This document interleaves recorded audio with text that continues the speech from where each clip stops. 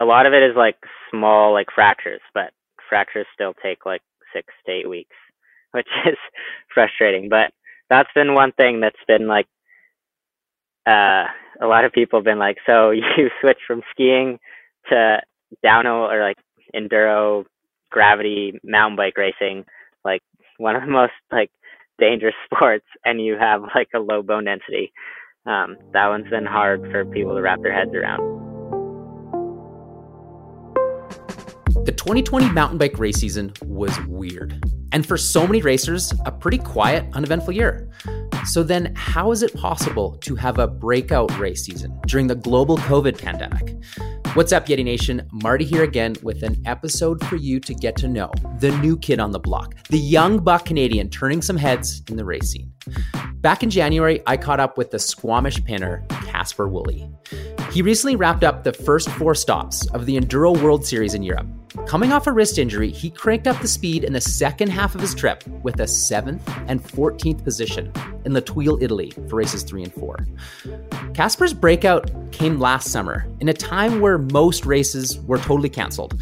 It started at the Canadian Crankworx Summer Series, racing everything from enduro, DH, and dual slalom, where he landed some pretty impressive results, all on the same enduro bike. With that momentum, he went to the States and raced the 2 big mountain enduro series, where at Winter Park, he won, beating fellow Yeti rider Richie Rude. No small friggin' feat. Casper didn't grow up with a mountain bike race focus. With a ski racing background, he was smaller than everyone else's age. Size certainly needed for speed on skis. He later came to learn it was a brain tumor that prevented this growth. A brain tumor he is still currently living with. He claims his lighter weight has given him an advantage in enduro racing. But on top of all this, Casper has a rare condition where he breaks his bones easier than the average person. How does Casper do it? Well, I've got a conversation for you. Cool. Can you hear me okay? Yeah. Yeah, I got you, dog. You got me? Nice. Yeah. I'll let you sounds like you're kind of rustling there. Maybe you're just getting right back from the gym. I'll let you get comfortable. All right. Are the headphones good? Or I wasn't sure what I should use for like audio. I don't have like a microphone, unfortunately, but. Oh, that's fine. If this is what you got, it's good. It sounds like a little bit bathtubby, but it's probably like 2 out of 10 bathtub. If that's the best you got, then dude, I can do 2 out of 10 bathtub. All right. You know what? The great thing about this though is it doesn't matter how the audio is as long as you say really good and intelligent things. So how do you feel about that? Yeah, we can try. I'm just messing with you. So we had to postpone this a little bit because you were at the gym. Is that right? Yeah, I had to kind of move my day around just a bit because I had physio in the morning, whereas I usually go to the gym in the morning. Or, I mean, morning for me, usually like 11. So pretty relaxed. So, I mean, that means you're in the off season. So what does the off season look like for you right now? Well, unfortunately, I kind of like going into my sort of main block of gym training, I managed to crash pretty hard on my bike. So I fractured the head of my fibula on the side of my knee and kind of damaged some ligaments and sprained my ankle really bad. So still recovering from that, but I've been able to like do quite a bit of training still.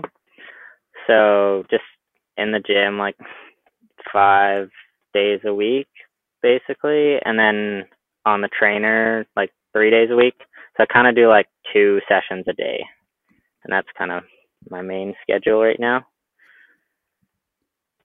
Just to paint the perspective though, what time of year did you crash? December 7th. Okay, sweet. So we're chatting. This is kind of the end of January. How are you feeling in terms of recovery? Yeah, I'm kind of ready to get back at it here. It's been one of those that like I thought it was going to be like a couple weeks, and then I found out I actually broke a bone like 5 weeks after. Mm-hmm. and the ankle has just been really slow. But I'm gonna try skiing this weekend, so excited for that. Um, but yeah, kind of ready to get back into the swing of things. Oh, I bet. So we're chatting. You're based out of Squamish right now. Is that right? Yes. So Squamish is home for you because it's a ultimate training ground. Is that why you landed in Squamish? I mean, this is just where I've grown up from when I was born. So I guess I didn't really have much of a choice, but I've definitely had no reason to leave. My dad moved up to Whistler a couple years ago, so I'd spend Mhm. quite a bit of time there as well. So are you Kind of the telling me best. that you grew up in like the epicenter of mountain biking? Yes. Yeah, that's what I'm getting at. Yeah. So growing up in Squamish, you would assume that was it not Whistler? Did you grow up in Whistler as well? Or was it always Squamish? No, mostly just Squamish. Okay. Um, Well, yeah. what I think is cool with that is we were emailing back and forth, and we had a quick phone call, and I asked you, I was like, "Well, there's a skier on your icon, but you didn't necessarily grow up mountain bike racing, is that right?" No, I it's kind of like a tough one to like explain because I basically grew up like riding bikes like anyone else. Hmm. Um, but like uh, there's not really like a lot of opportunities to race your mountain bike when you're really young. It's getting like more and more. So that's kind of where I like went into skiing um, and just really like focused on that. Like I kind of did all sports, like hockey, soccer, kind of the whole thing. But having two parents that were like both ski coaches, and my dad raced on the national ski team, that was kind of where I had my sights set from a pretty young age. Like I knew I was gonna ski race, um, and that was kind of that. And then I ended up breaking my back when I was like 10 in the bike park, which was a pretty bad accident. Actually, I had to get like got a nice helicopter ride to Children's Hospital in the city. So that's kind of my parents kind of steered me away from mountain biking and downhilling after that, and more into like doing BMX in the summer, which was Hmm. honestly kind of the best thing um, to kind of prepare me for like what I'm doing now, because I feel like the way I ride and a lot of things I bring like on the mountain bike are from like my BMX background. Hmm. Um, so yeah, I raced like I basically skied um, from like the age of 10 to like 16. I'd ski in the summer or ski in the winter, and Hmm. then I'd BMX race like all summer, and then yeah, have like the odd ski camp in the summer or something. But um, that was kind of my what was that was kind of what I was doing. And then as skiing got more serious, I kind of filtered out of BMX. Like BMX is just a super competitive sport, and you got to be like super on it. And I wasn't really training for it at all in the winter because I was skiing. So then I kind of dropped that, and I was just fully focused on skiing. So you say if you were 15 years old, at 15 was your target to make it to the Olympics for downhill skiing? Yeah, 100%. Okay. And you were I racing with people like Finn Isles, weren't you? Yeah, that was Finn's like last year of ski Okay. racing. Yeah, when we were And explain 15. a little bit, I don't think everyone understands, there's a lot of disciplines in downhill. So you weren't necessarily doing downhill skiing. You were doing more the technical side of racing. How would you describe that? Yeah, so um, you can't really race downhill until you're like 17. So you start out doing GS and slalom, and then when you're like 6 or 15, you could do a bit more super G. But yeah, I basically did all the events, but GS was kind of my best event. So that's where I sort of, I guess, had, you kind of get, you do all the events, but you sort of focus on the ones you're good at. Mm-hmm. But yeah, I never really was too focused on the speed stuff. But explain that. So you've got your target, and you probably know where I'm going with this. You've got a target to make it the Olympics when you're 15. You have a ton of talent with skiing. What held you back? Why couldn't you take it to the next steps downhill skiing? Yeah, so I was kind of around that time, actually. Like when you're 15, you move up in age group. Like every 2 years, you move up until you go fifth when you're 17. And that year I actually really struggled. I was having the odd good, like okay result, but like I definitely felt like for no great reason, I was just kind of not where I wanted to be. And then kind of jump forward a couple years, it was actually like the last race of the season in Whistler. And I kind of been like, I was really small. So that was kind of like, I get a lot of people that tell me like, no, like I was like a similar size, like that's like, you'll grow, like that's just how it was. But like, I mean, I was like 100 and I was under 120 pounds at like the age of 17, which is super small. Like you abnormal. were way smaller Yeah. than everyone, right? Yeah, for someone that's like in the gym in the summer trying to get bigger, like trying to put on some weight, like that was not happening. And yeah, eventually I just got like kind of a blood test just to like some basic stuff I don't even remember what it was, to be honest. But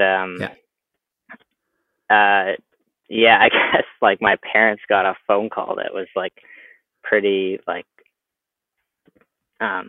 they like knew that it was like a tumor right away. Like they didn't know what exactly it was or like how bad, like if it was cancerous or anything, but like they just like it was too like extreme, I guess, like the numbers.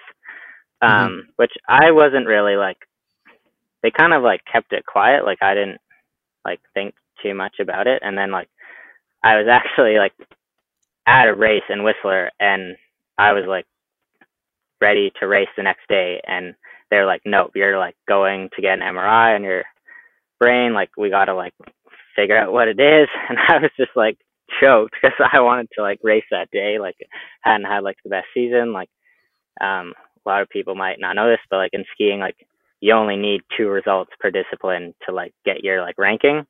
So like one race can like make a big difference. And you were ready for it. You were ready for the next day.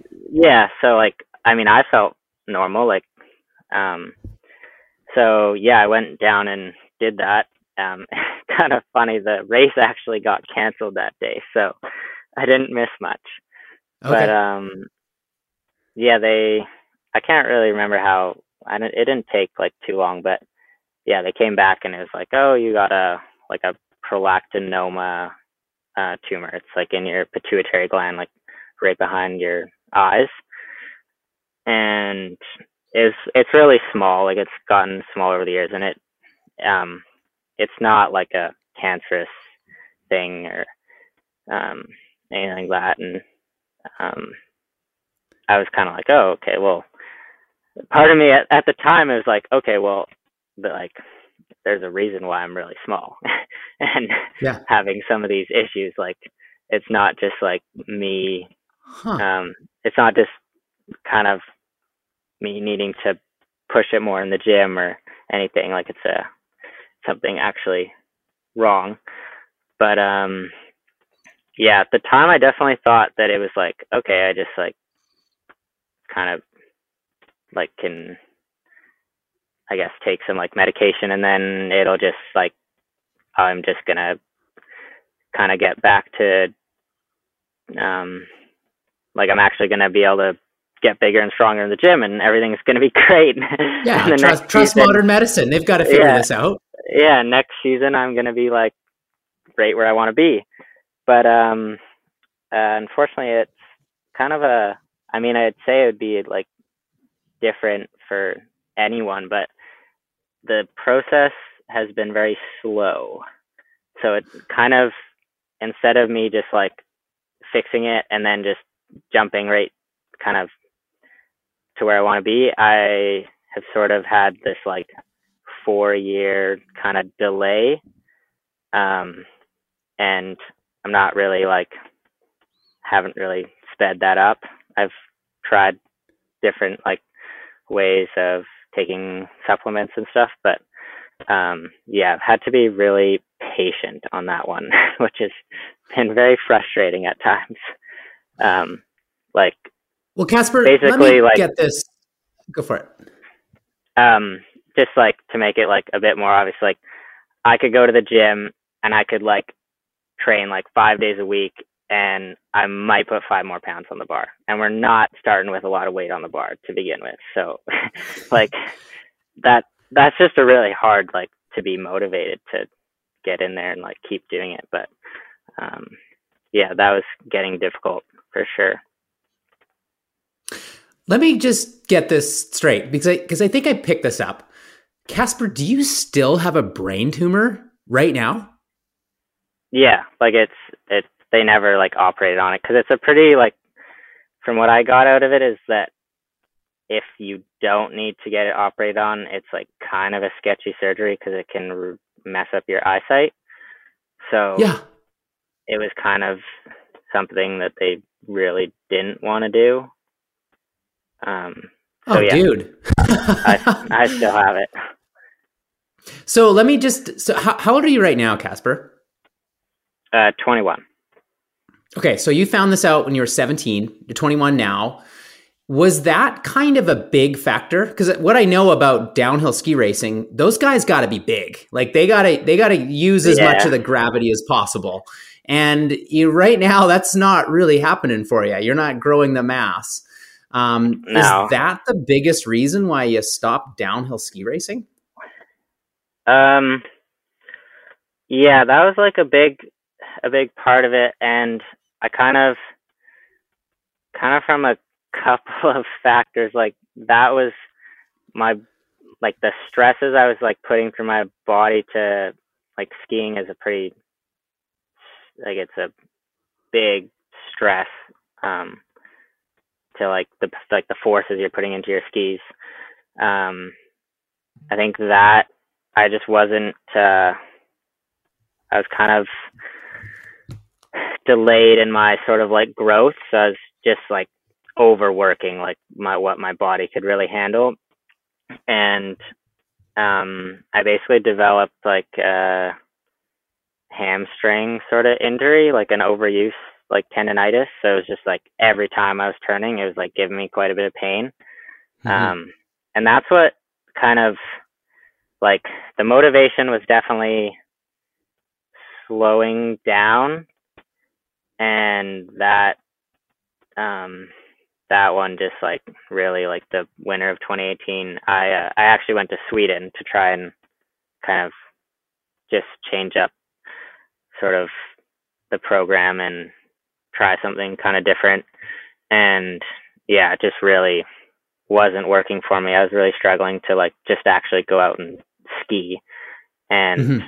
that was kind of where, like, the first time I was like, okay, like I'm not really liking what I'm doing. Like, I never like thought I would kind of come to that point, but like it just wasn't really fun anymore. Like it felt like no matter how much effort I was going to put in, like I wasn't going to get to where I was trying to go. And it kind of like I'd kind of been going for like 5 or 6 years now, where every year I was like, okay, well, like next year I'll like put on 20, 30 pounds. Like it won't, like I'll just kind of like the hardships will kind of end and I'll be kind of back to being like really competitive. And I started to see that was not going to happen. Yeah. And while this was kind of going on, I'd been sort of doing some more enduro races and stuff in the summers, and Okay. like 27, like I did like the Aspen EWS in 2017, Yeah. and like some other races, and I kind of had like instant success, with like zero preparation, like Off the no couch. training. Yeah, like just kind of like, I mean, I did a lot of riding, but like I kind of just took like my racing experience from skiing and kind of just went for it. And I mean, I did crash a lot because I wasn't very, I was just the, You were used to the basic, speed, but you didn't have the skill yet. yeah, I mean, the skills were pretty good too, but the kind of fact that like like riding, like you have brakes to like slow you down, but like there's like a straightaway that like really like you can just go as fast as you want to go. That Mm-hmm. sort of took a while.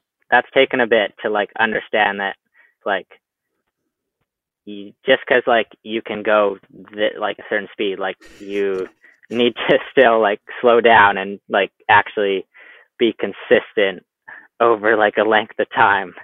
Because I would just like pin it and then kind of just overcook corners and sort of explode basically. But it was on the corners that you would fall, not the straightaways. Um, well, I mean, there's always a corner at the end of a straightaway. So if you're out of control in the straightaway, That's usually where it ends up. that's where your issue is going to be. If you're crashing in the straightaway, you really screwed up. Because I would interpret that, what downhill skiing is so fast that you can mentally wrap your head around, things coming at you really quickly. Do you see a lot of transfer from downhill ski racing to racing enduro? Yeah, I pretty much like because you don't really like race, like enduro is like, it's a really tiring day. So you don't like, it's kind of just different. Like 10 enduros, like in a year, like that's Yeah. pretty normal. Like that's a decent amount of racing. Plus like every year I've done it so far, or except this season I just had, but every year before that I've had kind of a couple good size injuries that I've had to miss some races. So, you just don't get like you don't get that much practice. Like you do get some race experience, but like in skiing, for example, like, I mean, I'm doing 30, 35 races a year. You're getting a lot of like time where you're nervous and like have to deal with like just being ready when the start comes. And just like the fact that enduro, is like a 2-minute track, like that's like on the really short end of things. Whereas a ski race, like a minute is a long course. So Yeah. the mistakes have to be to like a minimum or just pretty much zero. So that's, I feel like, giving me a lot of confidence because I've been used to like the pressure of like, okay, like you literally cannot mess up. And then now I've gone to like something where like the mistakes here and there, it's like not a big deal. Like you want to keep them to a minimum, but like it's not going to like ruin your race to have kind of a bobble here or there. So that just, I feel like, gives me confidence to almost like push more, which I've had to learn to like find my speed and consistency of like not pushing too hard, but like also like pushing enough. Like, I mean, the level is really high. Like you can't kind of just cruise along and be fast. So I would, from an outsider's perspective, my perception, especially watching Finn Isles coming from downhill ski racing and seeing his success with downhill mountain biking, there's a lot of carryover that way. Why haven't you found yourself in the downhill mountain bike, arena? Why is it that it's enduro that you're excelling at? Yeah, it's a good question. Like downhill is definitely more like they're probably like the most similar sports. Like just the way they work, like they're really similar. Like slalom and GS, the two disciplines I was doing more in skiing, like you actually get 2 runs and then they combine your time. But yeah, it's like super close. But basically, in 2016, like I wasn't BMX racing that year, so I was like, okay, well, I want to do some more mountain biking. Like I haven't actually gone down a trail with roots in a while. So I just did a lot of mountain biking that summer. I did like 1 enduro or something. It didn't go very well. Pretty much exploded the whole way down. But I really enjoyed it that year. So then the next year I got a better bike, and that was kind of just the bike I had, and enduro was kind of what was suited for the bike I was riding. So that's where it kind of started. Was the bike I was on was an enduro bike. So then those were like, if I was going to do any races, those were the races I was going to do. Like I didn't have a downhill bike, like didn't really make a lot of sense for me to have a downhill bike, since I was kind of using the mountain bike as like cross training and a way to get some like fitness and stuff. So that's where it really that was kind of the main reason I started doing enduro, and then I just really enjoyed it. Yeah. Well, it's so different. From my perspective, there's almost this carryover. You're saying it's, quite similar to downhill ski racing, to downhill mountain biking.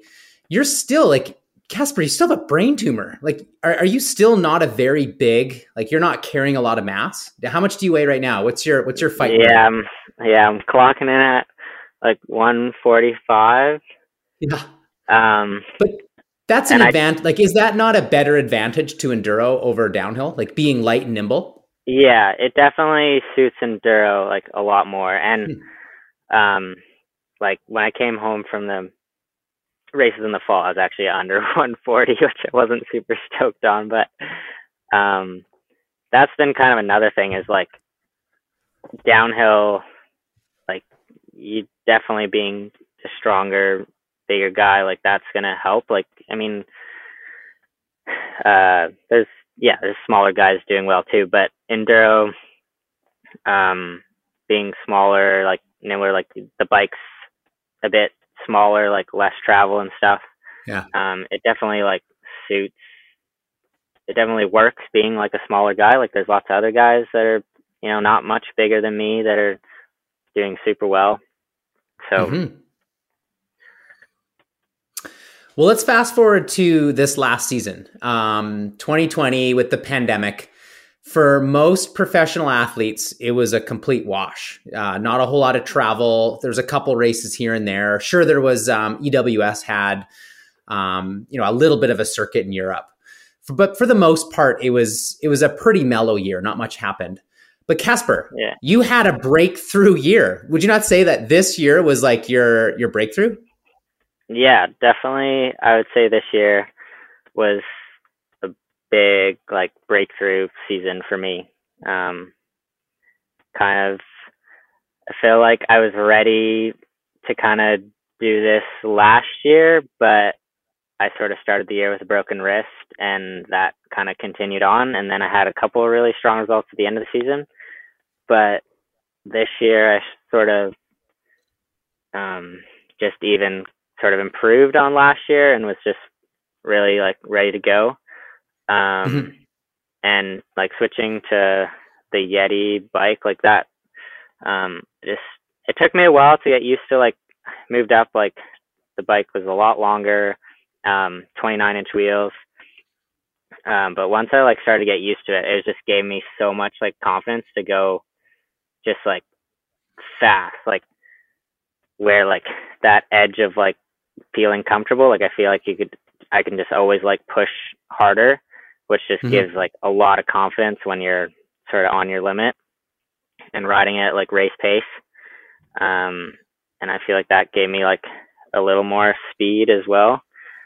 And yeah, I feel actually, like, you know what? Help us out, paint this picture. So how tall are you? And I assume you're an SB150. And what size bike do you have, just to paint the picture? Yeah, so I'm like 172 centimeters. It's like just under 5'8", kind of 5'8"-ish. So I'm not like super short, but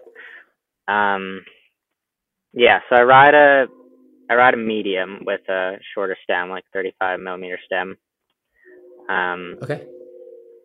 Can you hear that? I think that I was gonna say the train might come, which it is. You definitely live in Squamish, where it's like the trains just the sound of the trains bouncing off the Chief. Yeah. No, so you're 170 centimeters. You've got a medium SB 150 short stem. Yeah. Yeah. Okay. Yeah, the short stem. So I rode it for a while with a 50 millimeter stem, and I was just like, this is not gonna work.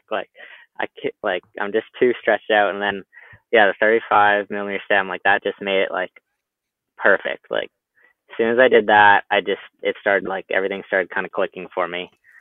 And I actually did try a small, and I like told Damien that I wanted a small, and that was the bike I needed, and I rode it, and then I told him that it was too small, and he told me the whole time that I was going to be a medium. So that was kind of funny. And I think it was a pain for him, but Casper, I want to talk a little bit how this season was different, because you didn't pop over to Europe like some of the Canadian enduro racers did. And I think this is a key to why this was a breakout year. So Crankworx, which is arguably one of the biggest, or is the biggest mountain bike festival in the world, especially based out of Whistler, they put on a summer series. So for anyone that didn't watch that, how did the format of Crankworx work, and how did that go for you? Yeah, so it was kind of an interesting thing, like the way it kind of all came together. Like I kind of heard from some other people that like Crankworx was gonna try and put on this thing, like, you know, a few months out or something, and it's like, okay, well, like that seems like a long shot. Like, like I don't know about that. And then, not to really sound, I guess, cocky or anything, like there's a lot of fast people around, but I felt like, I think they were looking at like 16 men or so from BC. Like I felt like, okay, well, I'll be on that list, if that ends up being a thing. So I just wasn't like too worried about it. Like I was just kind of going about my thing and trying to improve my speed and stuff.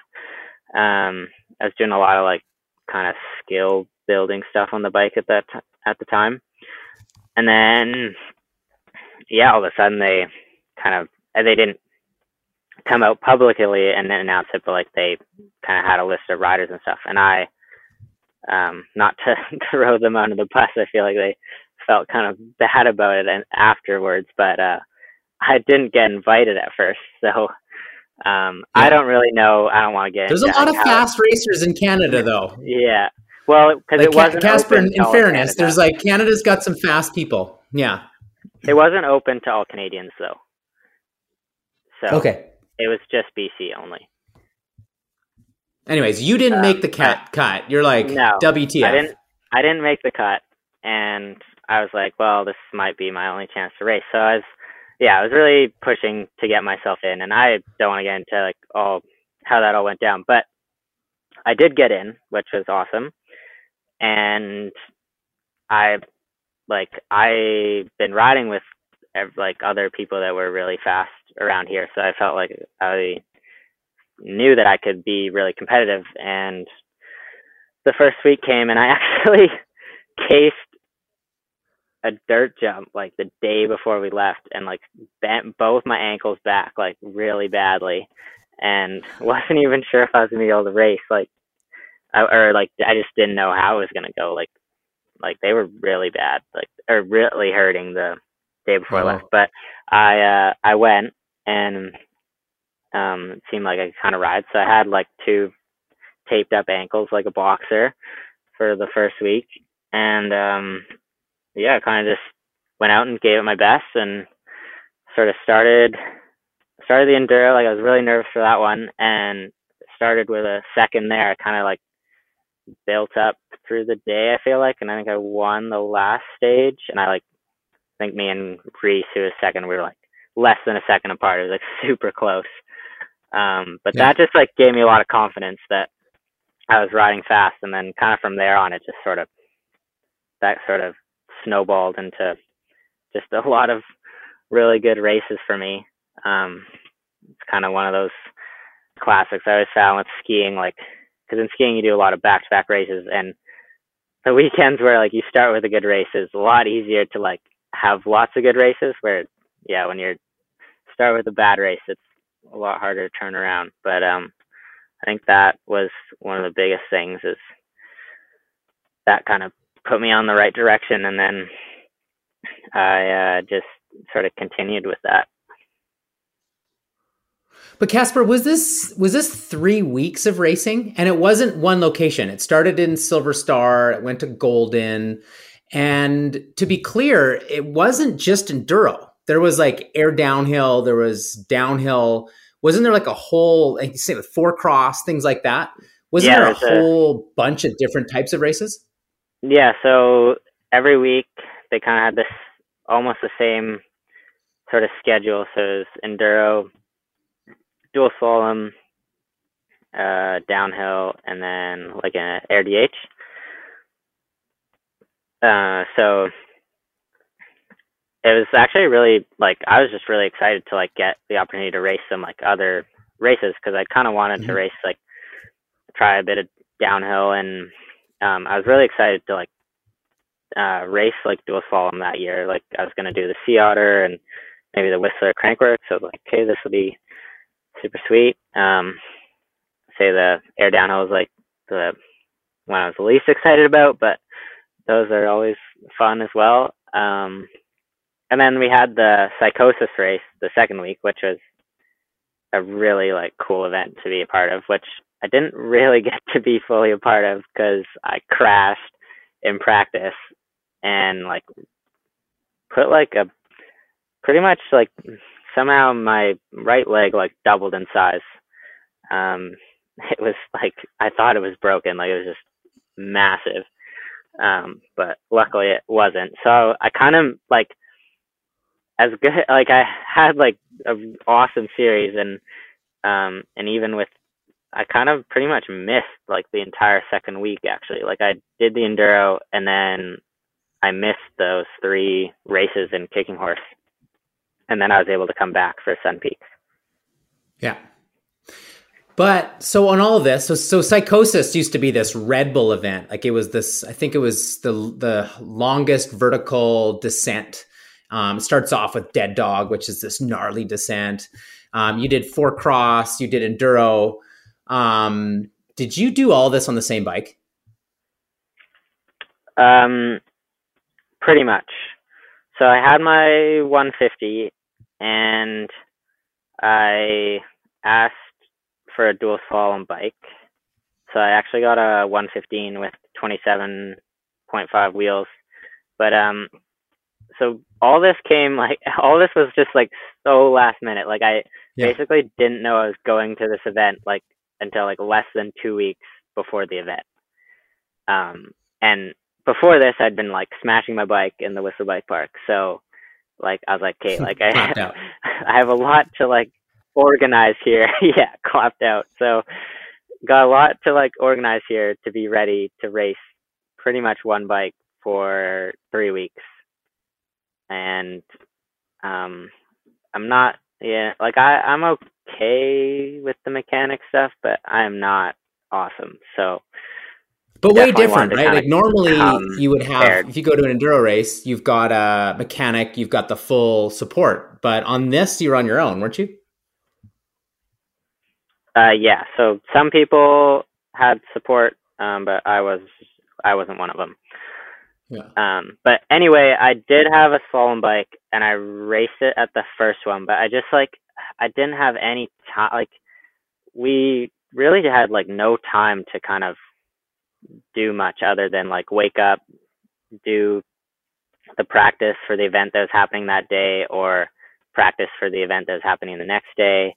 So I like had this brand new bike that I was like, okay, like I guess I'm gonna race slalom on it. And I was trying to focus on all the events, but like the slalom was definitely kind of, I was not really preparing putting all my effort in to prepare for it. I was sort of, my plan with that one was kind of show up and make it happen.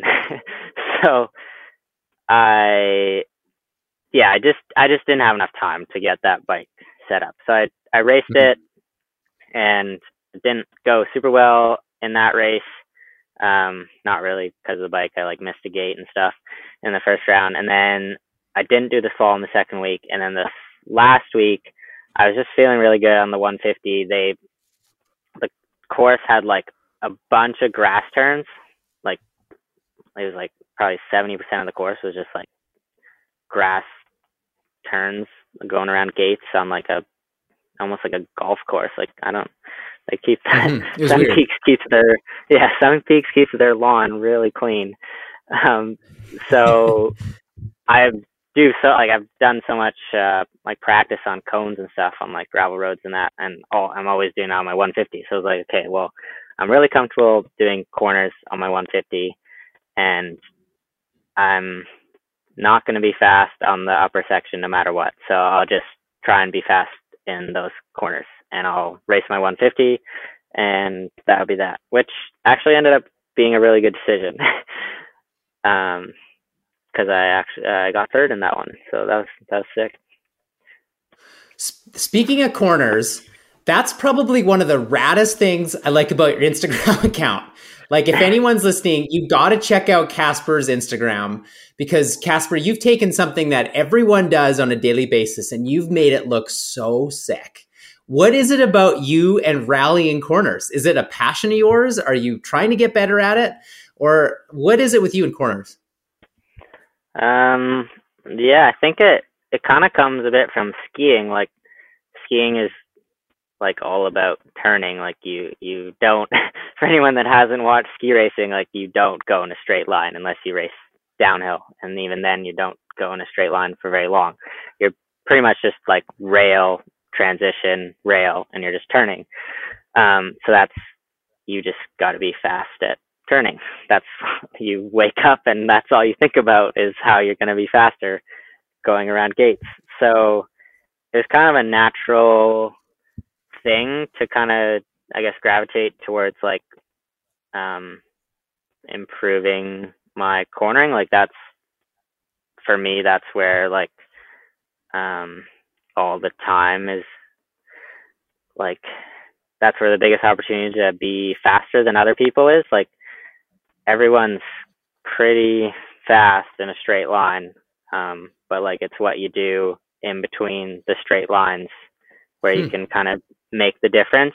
And if you can be faster in the corners, it also takes a lot less energy because you don't have to pedal as much, which, me being not quite as strong and powerful as other guys, I kind of feel like I need to have the most energy I can when those pedaling sections come, because kind of got to put everything I got into them to try and keep up. So yeah, it was kind of from like a couple years ago I realized that like this is something that if I can be one of the best, or like kind of striving to be as fast as anyone else there, then I can be like competitive with like the top. So yeah, I didn't really set out to necessarily kind of, I don't know, be the person doing corners. Like, a lot of people come to me and go like, oh, like you're like the guy that does corners. Like, I feel, for me, it's like, I don't understand why everyone isn't doing that. Like, it's not like this kind of one thing that I kind of do that's like different from other people. But yeah, it's been, I guess, really nice that I've been able to make some improvements and get faster there. I think that's one of the things that helped me get some of the results I got this year. Well, let's talk about those results. And I want to kind of paint the time frame here, because I watched you train with some of the world's fastest out of Whistler. Like, I saw you training with Finn Isles. Jesse Melamed. You had the cones on the gravel. You were just like rallying these corners. Crankworks happens. You had some amazing results, not just you had some amazing results, and that was not just in enduro. And then let's fast forward up until I think it was August. You went down to race some of the BMEs. And it's not like this was a stacked field like in EWS, but they had USA's fastest racers, including other guys that raced for Yeti. And one of those guys being Richie Rude. And I think part of this breakthrough season was you having a faster time than Richie. How the heck did you do that? Yeah, that was a surprise for me as well. I mean, to start off with, for me, like, I didn't really ride faster than Richie that day. I rode a cleaner race. Like, he had some issues, and that was kind of my first race of the year where I just had a perfect race, basically, like no crashes, no real like mistakes, like just clean on every stage. But I think a lot of it was I just had a lot of racing under my belt coming into that, and I like it's sort of that, like, when you're having stages that are good, but like, you like left time on the track and then you're still getting fast times, like that just gives like a lot of confidence that you don't necessarily need to like light the world on fire to like be in the mix. Like, you just need to ride smooth lines to make sections like speed up a bit. So that was really good. Yeah, the trail is just a general guideline. That's why they had to tape everything on the EWS courses, right? Yeah, exactly. So was that a big, I think I even asked Richie, I was like, how did Casper beat you? And I think he made some comment along the lines of, well, he gave you all his secret lines. Is that the case? I don't know about that. I mean, like, he kind of, like, I mean, it was his race to win. He beat me on the first stage by like 15 seconds. So I don't think I was coming back from that one, but then he crashed on the next stage, which was the downhill track, which I think was the one he wanted to beat me most on. That was kind of the one stage I felt like I could actually kind of maybe sort of give him a run for his money. Yeah, we kind of stayed like quite even after that. But basically after the first stage, that big lead that he made on me was back to like almost zero. So that's what really gave me the chance to be faster in the end. But Casper, this is the way that I interpreted it. You had this all this awareness and all these eyes on you on Crankworks because they only brought so many athletes. You went to the BME and there was a lot of eyes on you there, especially Yeti kind of being a new sponsor for you. But those eyes were on you because it wasn't a classic EWS season. Who knows what it would have been if it was one of those seasons. If all goes to plan, it's going to be a regular EWS season for next year. And I can only assume that's going to be your focus for the season.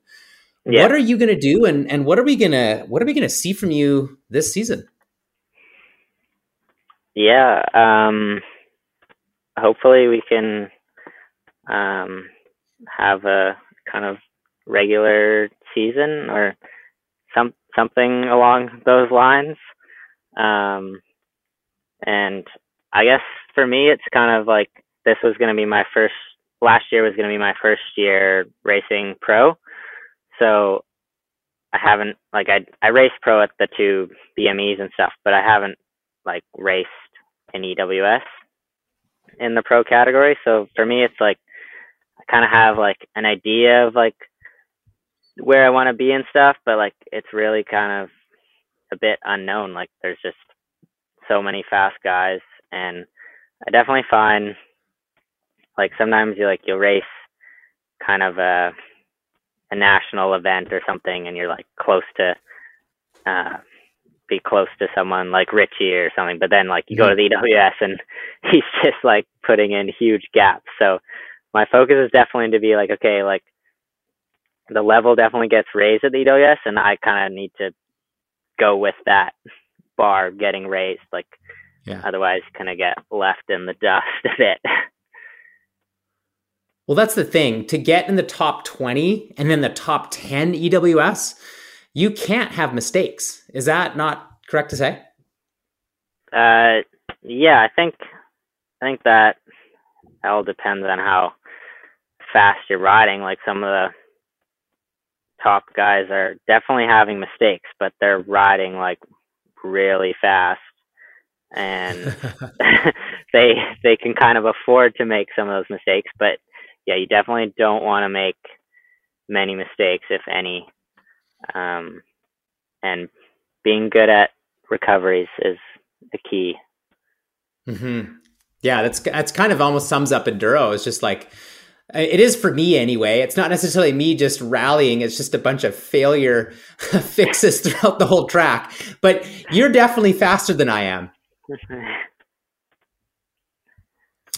So, Casper, there's I want you to summarize the teams a little bit. So from what I understand, the Yeti factory team, that's Sean and Richie. But you're on this cool, it's kind of like, it's still under the same umbrella as Yeti, but it's kind of this separate team. It's this one up that created it. But do I have it right that you and Jared Graves are wearing the same jersey for next season? Yes, I believe so. We had the same jerseys this year, and yeah, that's gonna continue on from my understanding. So hold on, let me just get this. I just want to get this straight. So your mentors right now are Sean Neer and Richie Rude. You guys are going to be, it's under the Yeti umbrella. So you have them as mentors. And then you've got someone like Jared Graves that's wearing the same jersey as you. And that's your friggin' team for next year? Is that right? Yeah. Yeah. So like pretty... Is that not the perfect setup? Yeah, it's definitely pretty ideal. I couldn't really ask for anything better. And it kind of, just the way it's sort of fallen in my lap a little bit has been pretty like crazy. So just like super excited to like hopefully be able to kind of go to the races with these guys and learn from them. Like, unfortunately, I haven't actually really met Jared yet or like been to an event with him, so like looking forward to that, and hopefully that'll be able to happen this year. This is awesome, Casper, because it feels like all these variables there's a lot of energy going into success. I'm just saying this because I'm so enthusiastic about it. So you've got the rad team, you've got a bike you're stoked on, you've got this breakthrough year, you've got eyes on you. I'm sure your Instagram account is even growing as well. I've been watching you, but you're going to be training your butt off. You've got the fastest racers in Squamish. I just can't think of a better variable to set an athlete up for success. Do you think you're missing anything? No, I don't really think there's anything I'm missing. Like, a lot of it is just on me to kind of take the opportunities and like make the most of them, which I feel like I'm sort of doing the best I can. Like, one of the things I've like living in the Sea to Sky, which is kind of crazy thing, but like it's pretty tough to like not like there's like training and then there's like doing fun activities, and it's been tough like seeing all these people like skiing and riding the moto and all this stuff, and I'm like, hey, like that's like great, but like I want to be as competitive as I can be this summer, so I got to do what's gonna be most beneficial for that, which is trying to grow some arms. Actually, looking to get maybe 50% of Richie's strength. That would set me up for a good success. Awesome.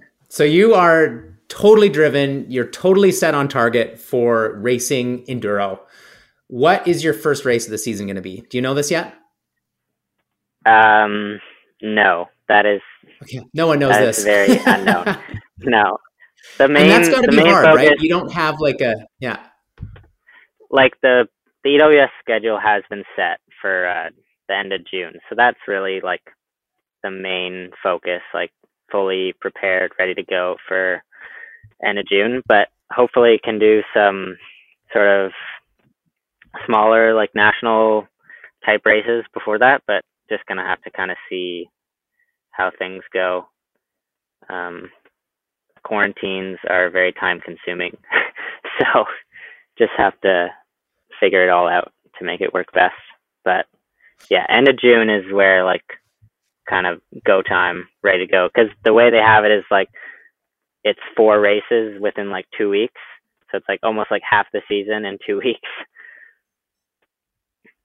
So it's kind of time to, or definitely need to show up, like prepare, like can't sort of know, like kind of feel it out race and then have a few weeks to kind of figure out what you did wrong. Like need to kind of show up ready to go, which I feel like I have a bit of confidence just from like the Crankworx was kind of the similar thing, and that went well for me. So kind of just sort of try and go with the same mindset, and hopefully that'll work out. Well, I mean, relating it to even downhill ski racing and then Crankworx, it's kind of has all the variables that you're used to racing multiple weekends. And yeah, kind of like you're kind of in this interesting position where you're training right now. You know it's on the calendar, but it's just a very unique season. So you're basically, if I have this correct, you're just training to train, totally focused on enduro, ready to respond like a warrior. Is that fair to say? Yeah, ready to go. Not awesome, yet, Casper. But I will be. Yeah, you're going to get on the bike here soon.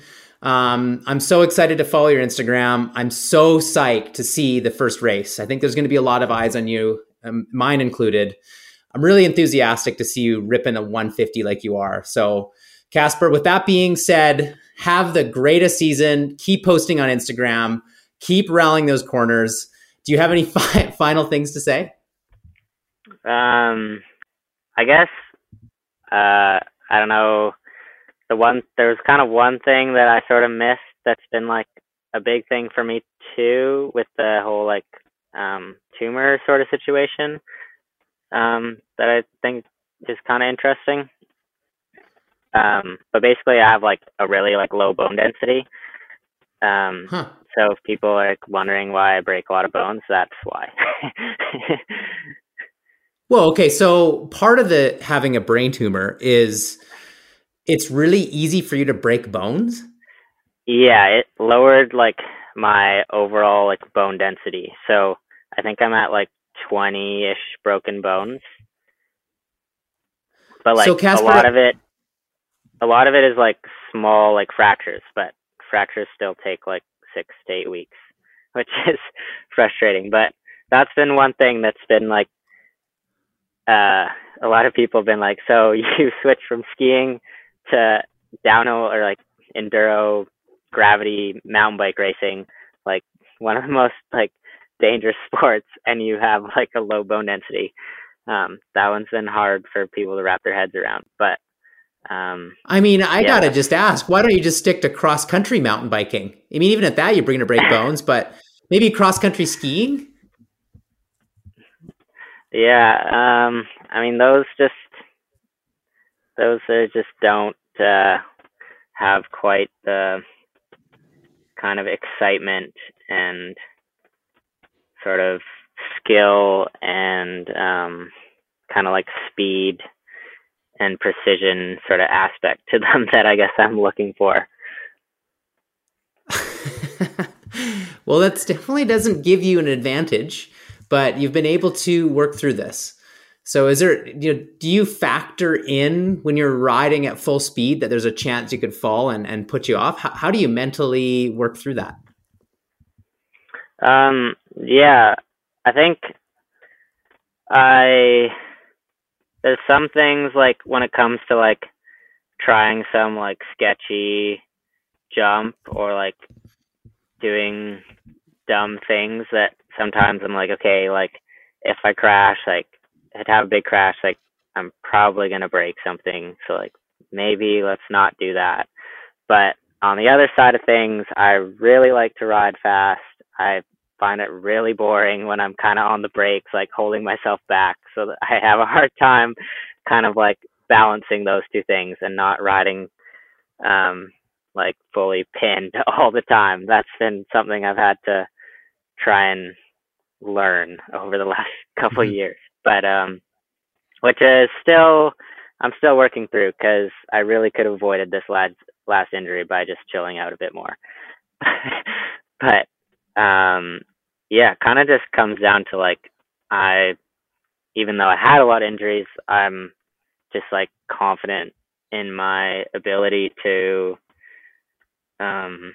ride like well and like not crash, even though it happens. Mm-hmm. But like once I kind of get into the race and that sort of mindset, like I'm just not that is just not any thought that comes to mind at all. I'm just sort of like feel like I can kind of get into that like narrow focus, kind of in the zone. Like I'm a lot better at focusing on one thing and just what's right in front of me. I'm not a great multitasker when things are kind of getting thrown at me from different directions. So racing is really good because I can just focus on 2 feet in front of me and just go. Yeah, it's quite a simple concept. You just need to start and then finish and get down as fast as you possibly can. There's nothing else. Yeah, it's great. Well, I was going to ask you, why aren't you an Instagram star? So maybe that kind of answers it, is you have a higher chance of falling if you're creating, maybe Rampage isn't your calling. Is that fair to say? Yeah, I don't think Rampage would be a great idea for me, but you never know. Could see. Tricks are definitely not my strong side. I really am scared of doing flips. So that's been a hard. I've never actually done a flip on a bike. So still, that's. I think flips anyone can do flips now, but it takes true skill to make a corner look good, or like a whip. And I feel like that's what you've got dialed. Whips, I don't know about my whips. I really, that was a goal this year, was to get some whips dialed, and I feel like I didn't really make much headway. So 2021, same goal, learn how to whip. The year of the whip. Properly. Yeah. And have you ever heard the saying, have you ever heard the saying, bones mend, press send? No, but that's kind of how I go about things, so it's sort of fitting. I feel like if we need to get a Yeti sticker that says exactly that. Bones mend, press send, Casper. Yeah, right on the top too. Casper, this was awesome. Thanks so much for your time. All the best of luck with your recovery process. You're going to be jumping on a bike soon. Squamish, I'm sure, already has good riding. But at this time of year, you are lucky, especially in Canada. It's some of the only spot in Canada that you can ride your bike year round. So you're going to be on your bike soon. I can't wait to see how the season goes. Can't wait to see you in person, and psyched to have you on the Yeti team. Yeah, thank you for having me. It was super nice to chat, and really excited about this season coming up. Hopefully can kind of prove some people wrong again and kind of see what I can do.